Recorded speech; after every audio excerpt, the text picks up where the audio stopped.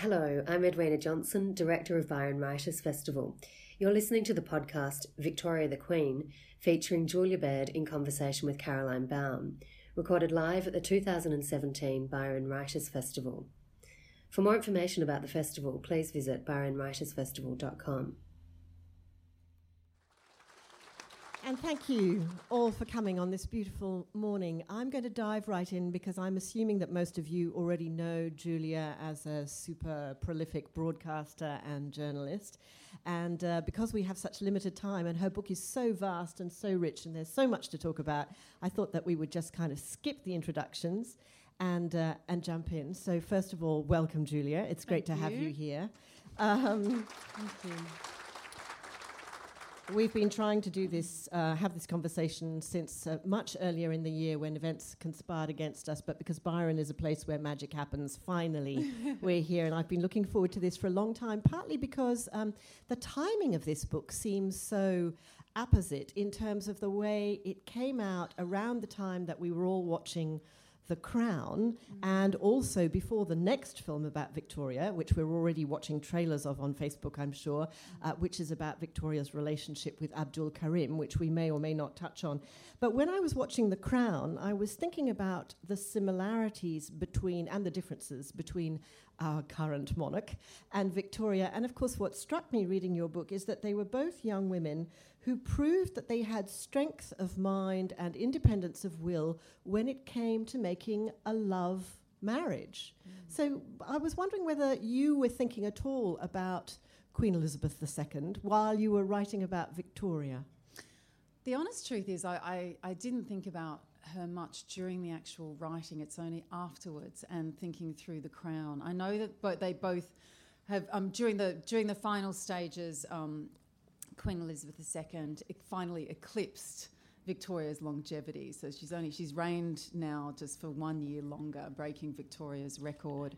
I knew that they both represented a kind of ordinariness, and they weren't kind of the ilk of the aristocrats, and they were both dutiful.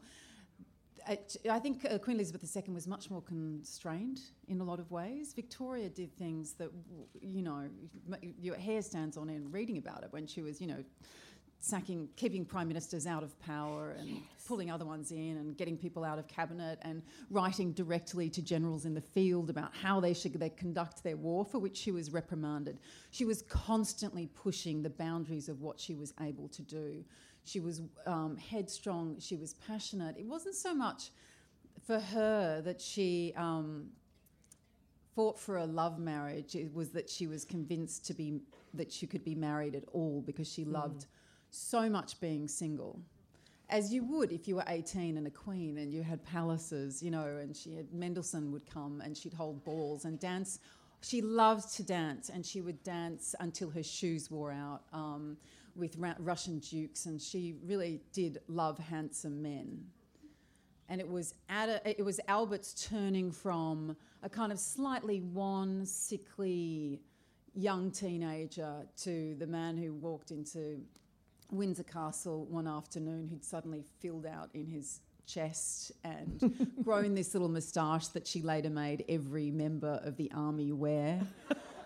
She mandated it. That she was just completely struck, physically overwhelmed by him, and she proposed 3 days later. Yes, well, I mean, she had to do the proposing. I mean, that was because of protocol. He couldn't ask her. So it wasn't that she was being particularly forward. She was doing what she was expected to do. Yes. We may well come back to his physique in a moment because I want to ask you about something to do with that. But I do just want to stay with the current queen for the moment, because she is the first person that you thank in the acknowledgements. Right. And that is a very generous and gracious acknowledgement, given that, in fact, the Windsor archives were not particularly cooperative. So I was just wondering whether you could tell us the behind-the-scenes story of how you managed to get in there with a little bit of help from a friend. Okay, so when I first signed the contract to write this book, I really somehow, now I know, naively assumed that I would be able to get into the Royal Archives, where the originals of her letters and diaries and manuscripts are, as well as so many other kind of fabulous mementos. But I wrote repeatedly and could not get in. And they would write back to me saying, you haven't written royal history before and this is your first biography. So I try again. I've got a PhD in history, I'd say, and I'll treat the material in a really scholarly and careful fashion. And I was rebuffed 3 times and I didn't know what to do. I was still researching everywhere else, going around her to Scotland, pulling things out of Germany, around the UK. And it wasn't until I really, without even thinking, mentioned it to Quentin Bryce as a private official secretary. And he was like, "Oh, I'm off to the palace next week. Let me talk to them." And it, and it wasn't until Quentin Bryce put my case repeatedly that I was able to gain access to the Royal Archives. And I have to tell you that they're not at all transparent about who they let in and why. There's no consistency about it, so much so to the extent that recently I gave a talk on this book and someone from the Australian Women's Weekly came up to me afterwards and said, "Oh, I loved the archives when I went there for my book." And I was like, "What?" Which is nothing wrong with the Australian Women's Weekly. It is a fine magazine that women in my family have read for a very long time. But I would have thought the criteria on which I was being rejected might have applied as well. But nonetheless, I managed to get access to this. And so it's in the Round Tower at Windsor Castle. You get it, you have to wear appropriate clothes, you get a long list of things. What do you mean by appropriate clothes? Well, that's the question I asked. I mean, I don't know. You had to wear closed shoes and, I wore heels on my first day. That was a disaster on the cobblestones. Took me about an hour to get up to the gates. Anyway, you have to go through all the security. You go up the 100 stairs to the Round Tower. And there, in this tiny little room, you kind of get the parchment crackling under your hands, the actual documents. You see her writing with the great emphasis she had, with triple underline, capitals, italics, and it was so bad by the end of her life. It was so difficult to understand what she actually wrote. They also follow, like they're so careful, even when you're there, there's only 2 people in the room at any one time, that they follow you to the bathroom. So you don't take off with any documents on the way. And that can be awkward sometimes. If there wasn't an extra person there to take you, that she'd speak into the intercom.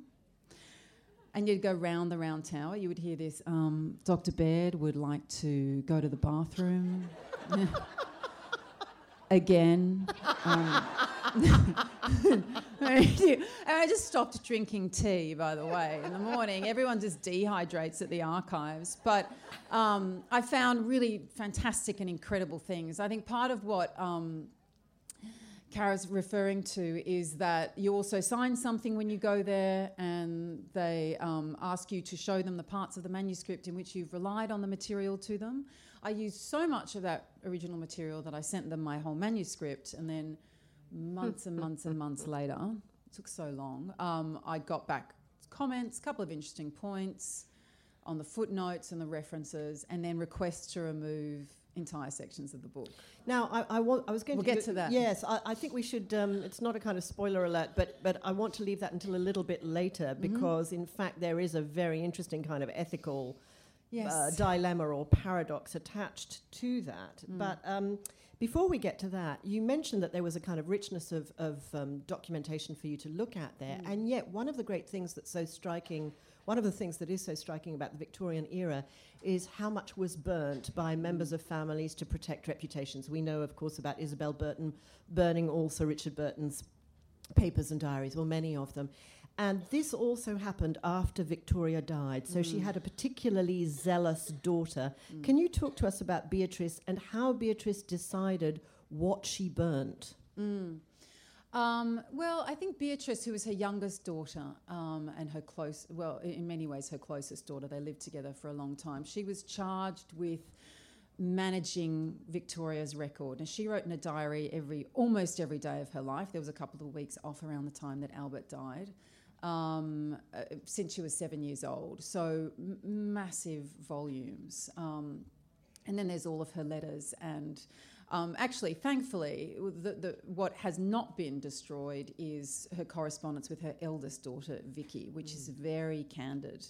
about childbirth and how hard it was and how rotten marriage could be and how seeing a bride walk down the aisle was like watching a lamb go to the slaughter. I mean, from Queen Victoria, you know, and I think a lot of this was to do with childbirth. So all of that remains intact.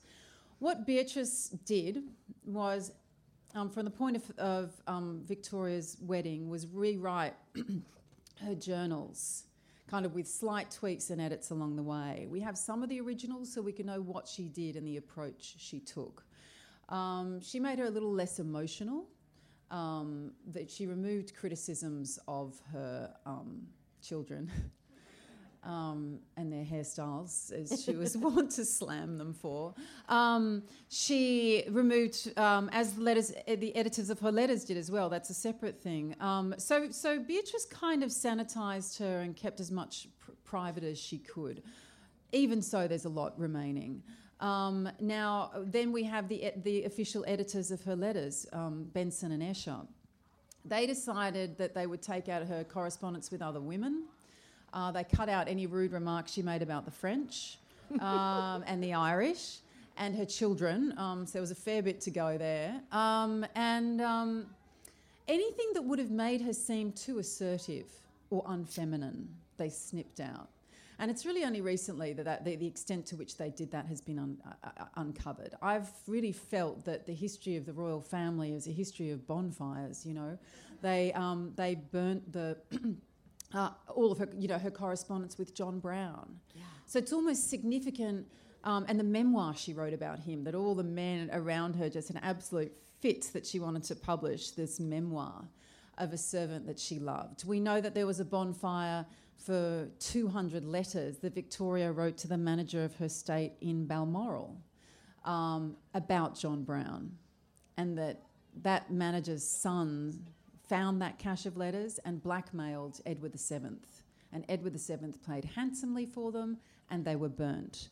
We know correspondence with Abdul Karim was burnt. But again, we can glean so much from what is not there as well. And there was one fragment I found in the Royal Archives I was delighted by, which was correspondence between Beatrice during the Second World War and the librarians and the archivists there saying, in her spare time she was translating some things from the German to English, and they sent her these fabulous memoranda between Victoria and Albert. Now, when they fought, they wrote each other memos and they passed it through the official secretary.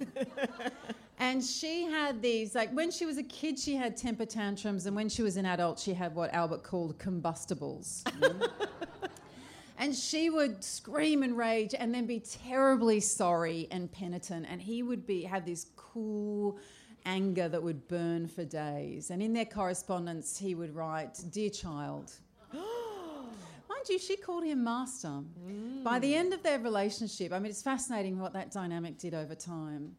He'd be like, "Dear child, number one, if you applied cool logic to your thinking, you would find yourself much improved, you know. Number two, when we argue, stop following me from room to room." So you get this great picture. Beatrice found these and went, well, what are these doing in official documents? And asked that they be destroyed. And there's the librarians going, oops, didn't think it would cause a problem. The king says, fine, send them back to her, she can burn them. But in the meantime, someone took a photo. And they're sitting there in these, and no one had ever reported on those before. So I was thrilled to discover that some librarian or archivist had a rebellious heart and had taken photos and kept those beautiful memos. God bless them. I want to go back to the kind of physical side of the relationship between Victoria and Albert. You mentioned the fact that when he came back with his moustache and his pecs, she just kind of went fwa. And proposed really almost immediately. And also that in the letters, as you say, she talks a lot about the wear and tear of childbirth, which is not surprising given how many children she had. You say in the book that we know that she was very sexually satisfied in the marriage, which again is not the impression that we have of the Victorian era. How do you know about her healthy sex life and her libido and her sexual appetite? Look, she wasn't writing every single morning a Bridget Jones diary like last night, 8 out of 10. That's not the kind of thing, but we can see from the way that she wrote about him She described him. She would say, Albert today in his tight, literally this is exactly what she said, in his tight white pants with no underwear under them, looks spectacular. Another insight, for example, now I don't know if anyone's here has been to the Osborne House on the Isle of Wight. It's amazing. It was their holiday place. They went there a couple of times a year. It is preserved perfectly from the moment that she died. When you go in there, you see all the things that Albert designed. I believe Albert was much more Victorian than Victoria was. You know, he designed the billiard tables. They're a bit high so the women didn't lean over and spill out. You know, but he designed, you know, the garden and sanitation systems and the nursery and the cribs and, you know, a Swiss cottage for the children and so on. In one of the first rooms you go to, it's called the Yellow Drawing Room. With the aforementioned billiard table, there is a little plaster cast of hands of the children as they're growing up. You can see this young family and this young couple in love. There's a painting there. And on my second trip there, the guide said to me, you really should have a look at a couple of these paintings very closely because that particular artist puts in little tricks. And I was like, So I'm standing there looking at this painting, and it's of a summer's afternoon, and there's 3 women. It's a lovely pastoral scene, grassy, and one of them's holding up a parasol, and there's one in the middle, kind of lying back, looking dreamy and blissed out. If you look closer at this image, now this is one of the first paintings that Victoria ever bought, and she bought it for Albert. You look at the woman who's lying back with this dreamy look on her face, and you'll suddenly see there's an extra pair of shoes coming out from her skirt. And there is the shape of a man's back under her skirt. And that's there what a crinoline is for. Yeah. So the way she spoke about him, the way she queried her doctor when he said, listen, 9, it's time. She was 5 foot. It had wreaked havoc on her body, having 9 children. And she says to him, really, but must I have no more fun in bed? You know, some historians have described her as some kind of voracious predator that destroyed her poor husband with her sexual appetites. I don't think that's correct, but I think that she had a healthy appetite and enjoyed her husband very much. Well, that's good to know. Yes. Let's just talk for a moment. Let's switch gear and go to the other side of life, the public sort of side of life of them as a couple. What do you think, Julia, would have been the influence of Albert on Victoria as a queen if he had lived? Because there is no doubt in the way you describe him in the book that he was progressive, that he had a social conscience, that he was a reformer, that he had lots of ideas. Sometimes he was frustrated by the fact that as consort he couldn't do as much as he wanted to, but he got quite a lot of things through. So if he'd lived, what do you think would have happened? Yeah, some speculate that he would have got so involved and so interventionist that he would have pushed the bounds of constitutionality more than she did.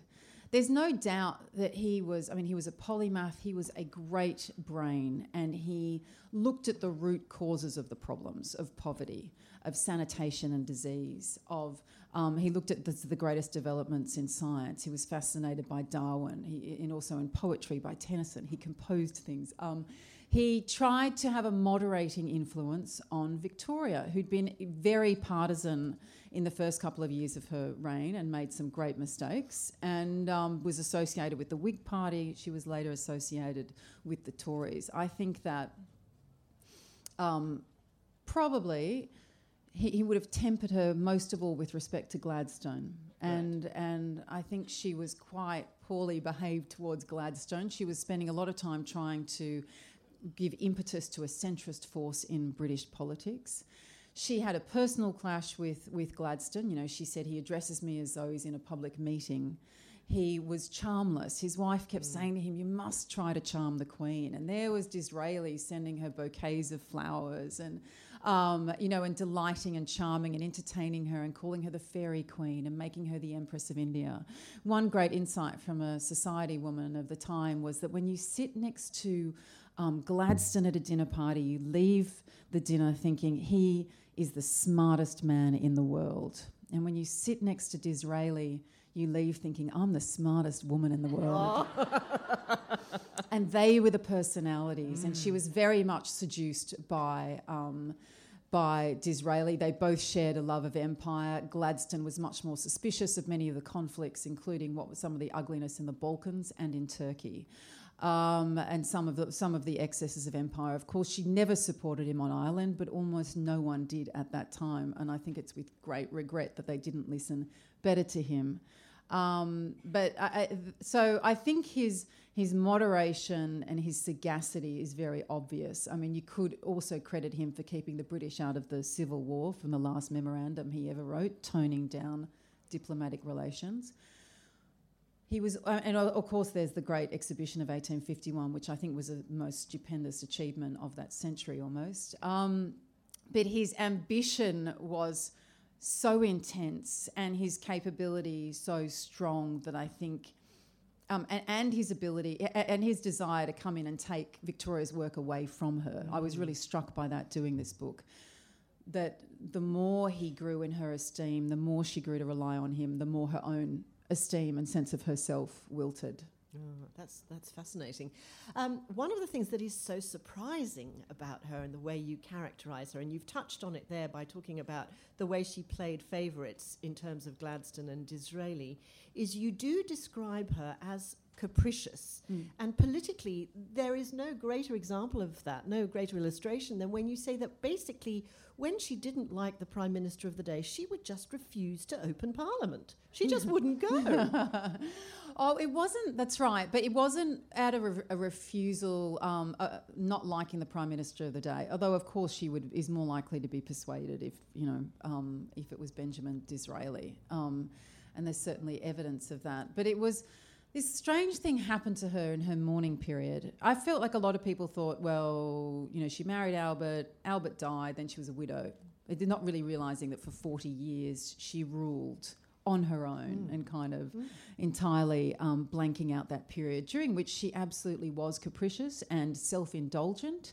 She didn't recognise that the extent to which her people needed spectacle, needed the visual, the symbolism of monarchy, which is what her son Edward VII did so well and kind of and really restored. She worked so hard behind the scenes, but she didn't really do that. But I was fascinated by you saying, for example, her lack of willingness to open Parliament was, a general recalcitrance on her part. Very petty. But at the same time, I also think she developed a kind of social phobia. She hated eyes upon her.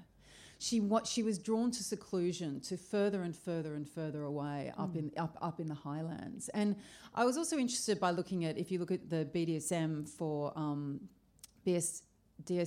for grief. That's now, obviously, we don't want to pathologise grief. It's an entirely natural and understandable phenomenon. But it is now in the appendix is protracted or prolonged grief. And if you look at all the criteria for that, you are bullied when you're a child.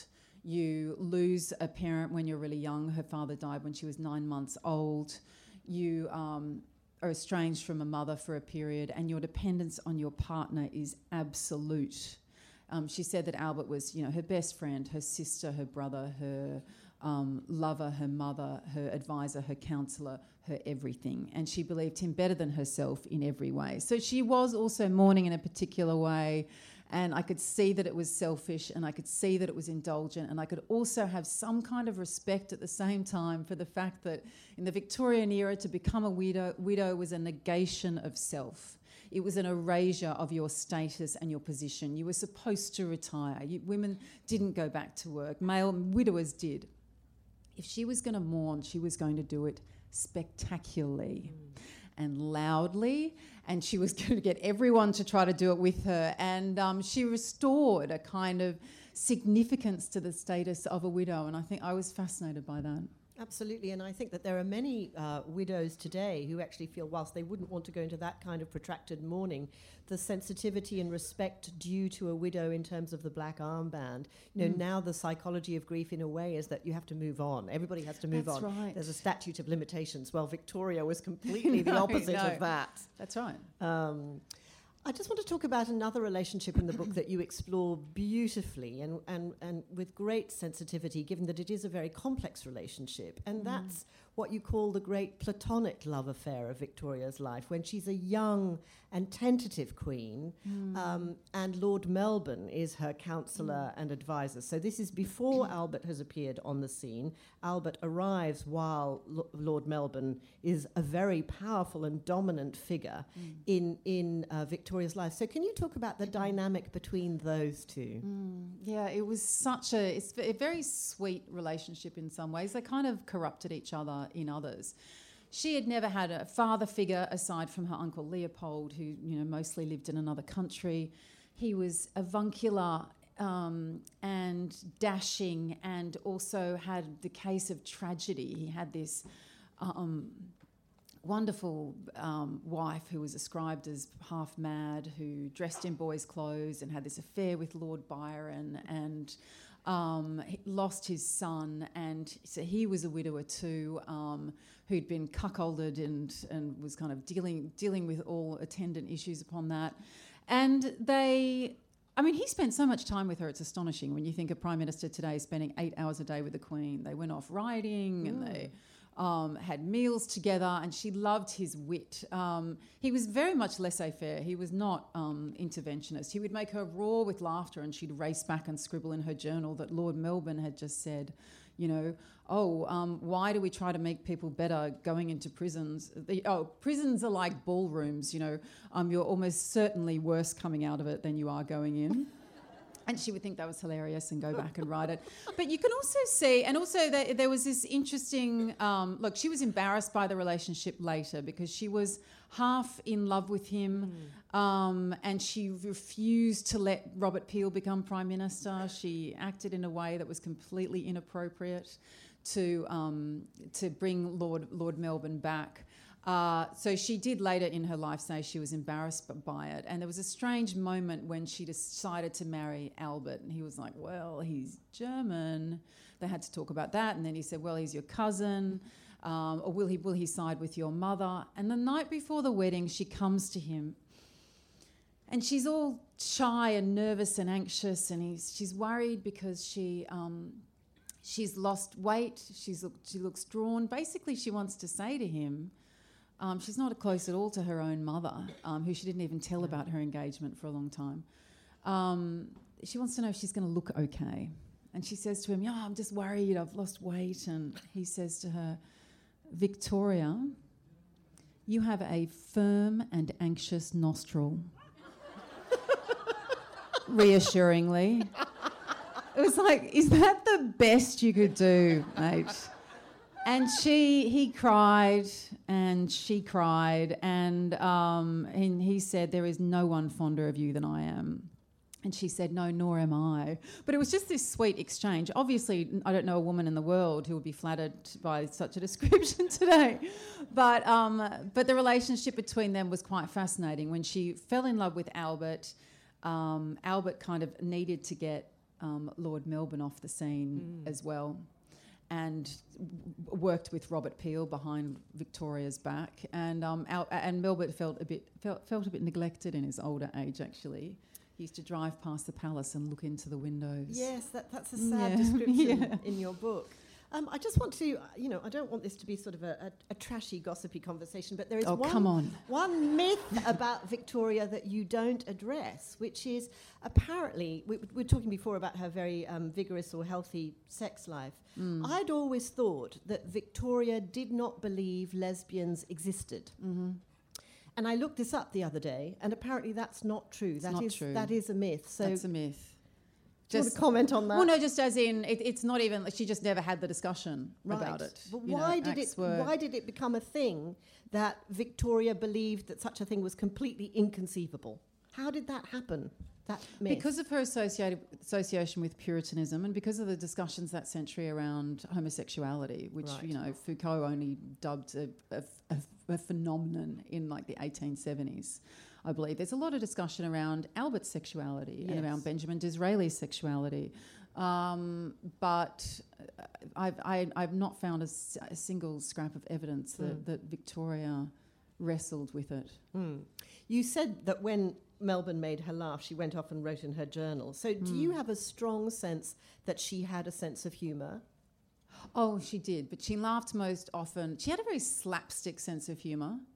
She described people in very wry ways. I mean, by the slapstick, I mean it would just kill her if, a visiting dignitary would bow over and his pants would split. That would keep them going for a couple. But it would, really, in that stuffy environment, wouldn't it? Look, and more than a sense of humour, she had an eye for the exotic, as so many Victorians did. And for people on the periphery and people on the outside. And there was a constant train of people coming through the palace, lion tamers and elephant tamers, and she kept up correspondence with all of them. Tom Thumb came through, and she adored him and gave him respectability and bumped us up his, admission price. When the tallest man in the world was marrying the tallest woman, she invited them and gave her an enormous dress. I mean, she was about this high, and they would have been about this high, and gave them a wedding ring. She wrote a letter to the Elephant Man once a year. She was actually a very kind and tender person. She didn't have the brain of Albert to be able to look beyond her to work out what mechanics might have been behind the various social ills. But when she met people out on the other end, she became very involved. But most of the stories of her laughing uproariously are with her servants, and John Brown made her laugh. He called her woman. He told her she put on weight. She thought that was hilarious. It was a constant struggle for her throughout her life. What did Charles Dickens think of her?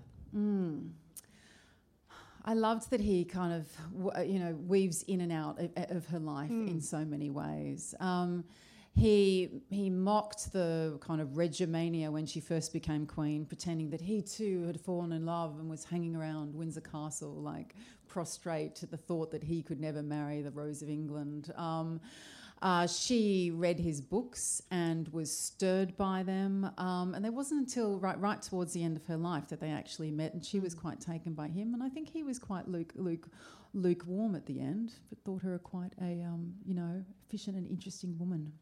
Well, that brings me to something that I wondered about you in this process, because often biographers have told me that it is normal to fall out of love with your subject. And I wondered whether at any point that had happened between you and Victoria, and whether you'd had a kind of tussle and you'd had to reboot your respect for her. And I also wondered whether there was a particular part of the book that was most difficult to write. Yeah, I have not been asked that, about whether there was a part that was most difficult to write. Or whether there was a moment when she irritated you, or there really was. People often ask me if I like her, I don't like her, but I really feel like she's like a member of the family. It's kind of like saying, do you like, like I know her flaws, I see it. I see the kind of beauty in her. I see her capacity for tenderness and nastiness. It's all there in sometimes a single hour, let alone over a lifetime. I see how hard she tried and how valiantly. I can see the constraints on women at that time, how at every corner she was told to abdicate what she had to the men around her, and she didn't. She refused. She clung on to it. She had this innate instinct that she didn't understand herself, and a thirst for life she didn't understand herself. I saw her as a teenager just wanting to be out of her mother's clutches, and then suddenly talk about teenage dream of like she became a queen and she could do whatever she wanted. I was fascinated by her falling so desperately in love with Albert, and then wrestling with children, her postnatal depression. You can just see all of this forming, and her comfort and her adoration of her husband and the whittling of herself. The point at which I struggled with her most of all was when she went through the grief, and I'm trying to understand it, and I'm reading up how she really was particularly prone. But then I was like, come on. I mean, there's so many people around you dealing with so many problems that she couldn't. There can be so few psychological studies of this kind of person who is not kept in check, who doesn't have to be, who can be indulged, and what that would do to you over a period of time. That was the point at which I thought someone needed to kind of shake her by the shoes. Even though she was compassionate to other women who'd lost children, she certainly seemed to think her own travails far outweighed anything around her. It blinded her a lot of the time. But then, you know, she had to go and see a priest because she guiltily was missing Albert less because she was spending so much time with John Brown. Well, yes. But I wondered whether, as a feminist, you found it particularly difficult when she, for example, dismissed the suffragette cause, whether there were moments when she disappointed you, when you thought, come on, you're a queen, you're an empress, you can do whatever you like, step up, and she didn't, whether that was difficult for you. Look, I think I saw all the complexities in her with that. I always knew that she, in a lot of ways, represented the mindset of her subjects. And I would kind of almost delighted in the fact that she'd be like, well, Lady Amberley, a suffragist, you know, deserves a spanking, which, by the way, Lord Melbourne was all about. You didn't ask me about that. You went tabloid and we didn't talk about that. You know, she deserves a spanking, you know, and women aren't meant for this, you know, as she drew on her relationship with Albert all the time, you know. Women aren't meant for politics. But then you are not going to be Prime Minister, you're not going to be Bishop, and if you don't send any more troops to, you know, off to the war, I'm going to Australia. So she was full of that, and it's not just an in-depth digging behind the scenes that can uncover her capacity for work and her doggedness. There were women at the time who saw it. There were suffragists in the US and the UK who drew on her example of someone who steadfastly worked in that position. Now, Emily Davison, who was the woman who flung herself in front of the King's Horse, who was the martyr of the first wave of the women's movement, wrote a letter to the Times not long before she died and said, oh, you're all talking about women's work. What can women do? What can't they do? Look at the Queen. She's meeting with cabinet ministers and prime ministers. She's writing memoranda on foreign policy. And I was fascinated to see that she was so astute that this is exactly right. And for decades, that part of Victoria's work wasn't acknowledged, wasn't given any validity. It was seen as some kind of static inherited power, just rubber stamp situation. That was not the case for Victoria. She fought and fought and fought and insisted on her right to be heard. So I was more interested in the fact that didn't escape the suffragists. And of course there's a further question about what having two queens spanning 2 centuries has done to the British psyche, but that's another matter, and we'd need a psychotherapist with us. Yeah, we've got a few moments left, and I've got one question left to ask you, and then I'm just warning you that if you've got a question for Julia, now is the time to formulate it. So let's just go back to the Windsor archives. Yes. And your manuscript. You've sent them the full manuscript, and they have asked for some changes. Can you just run us through that particular story, because that is such an interesting position for you to be put in. So what I did find, one thing I was really particularly interested in was her relationship with John Brown, which is something that gave her so much comfort when she was a widow.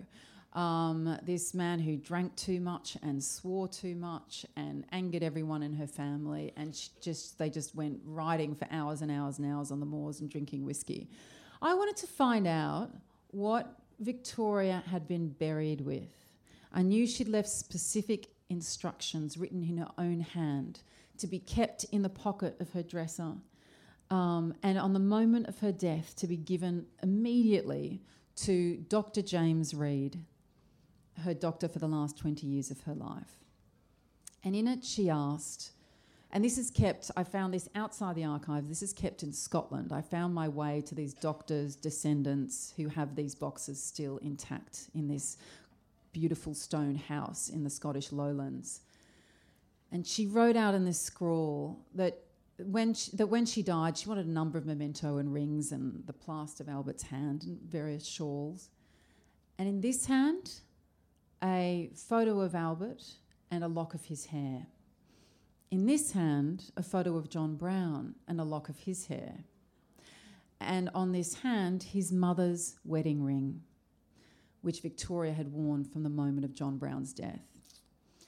Draped upon her, Albert's handkerchief, then John Brown's handkerchief. Their equivalence in the moment of death is fascinating. Then he was instructed to wrap this hand in gauze, and he placed flowers over it so that members of the royal family would not see what she'd been buried with. You can imagine my eagerness to cite this particular document. And when I finally got there, and I also found some other things in there that had not ever been written about before, which was this doctor who she trusted so much. She died in his arms, one arm, and Kaiser Wilhelm was on the other. Was that he'd written in this weird code one day in his diary. He normally wrote things like going off on his bicycle to the village. The Queen's got a fever. Got some Dover's powder, this perfunctory thing. And then down the left column, and suddenly one day there's a note in the right column, abbreviated. He says, walked in on John Brown and the Queen, kind of flirting. And he said, she lifted up her skirt and said, oh, is it here? No, the other way around. He lifted up his kilt and said, oh, is it here? And she lifted up her skirt and said, no, it's here. Okay, make of that what you will. Look, I know how the Scots went with it. The headlines when the book came out in the front of the Scot was the Scotsman, exposes himself to the Queen. I don't think it was that. But I think that whatever they were doing was a extremely intimate game that would be highly irregular for a male and female friend, let alone a woman and her servant or a monarch and her servant. And the fact that he kept it in code, and he kept so many records of their relationship throughout his life. And he's the one, by the way, that got those 200 letters that Edward VII was being blackmailed with and burnt them. So I wrote about all of this and Victoria's medical state at the time of her death. She was discovered to have a ventral hernia and a prolapse. And so they were all the parts that the archives asked me to remove, even though I'd signed a contract to do with their material. They wanted me to remove that material, which was large sections of the book. So yeah, look, that took me months of legal questions, of really a lot of time with lawyers working out what to do. I wasn't contractually obliged to. There were some copyright questions because copyright for the royal household goes on and on infinitely, and you'll be pleased to know it's all in the book. And there's a big campaign underway being led by the Times of London to try to get the archives to be more open and transparent to historians and accessible, and stop concealing and controlling history. But it also made me realise this is a live history and it's an important one.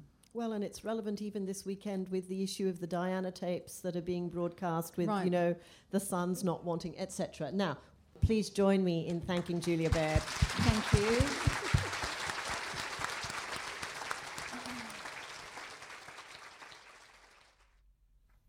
I hope you've enjoyed listening to this podcast.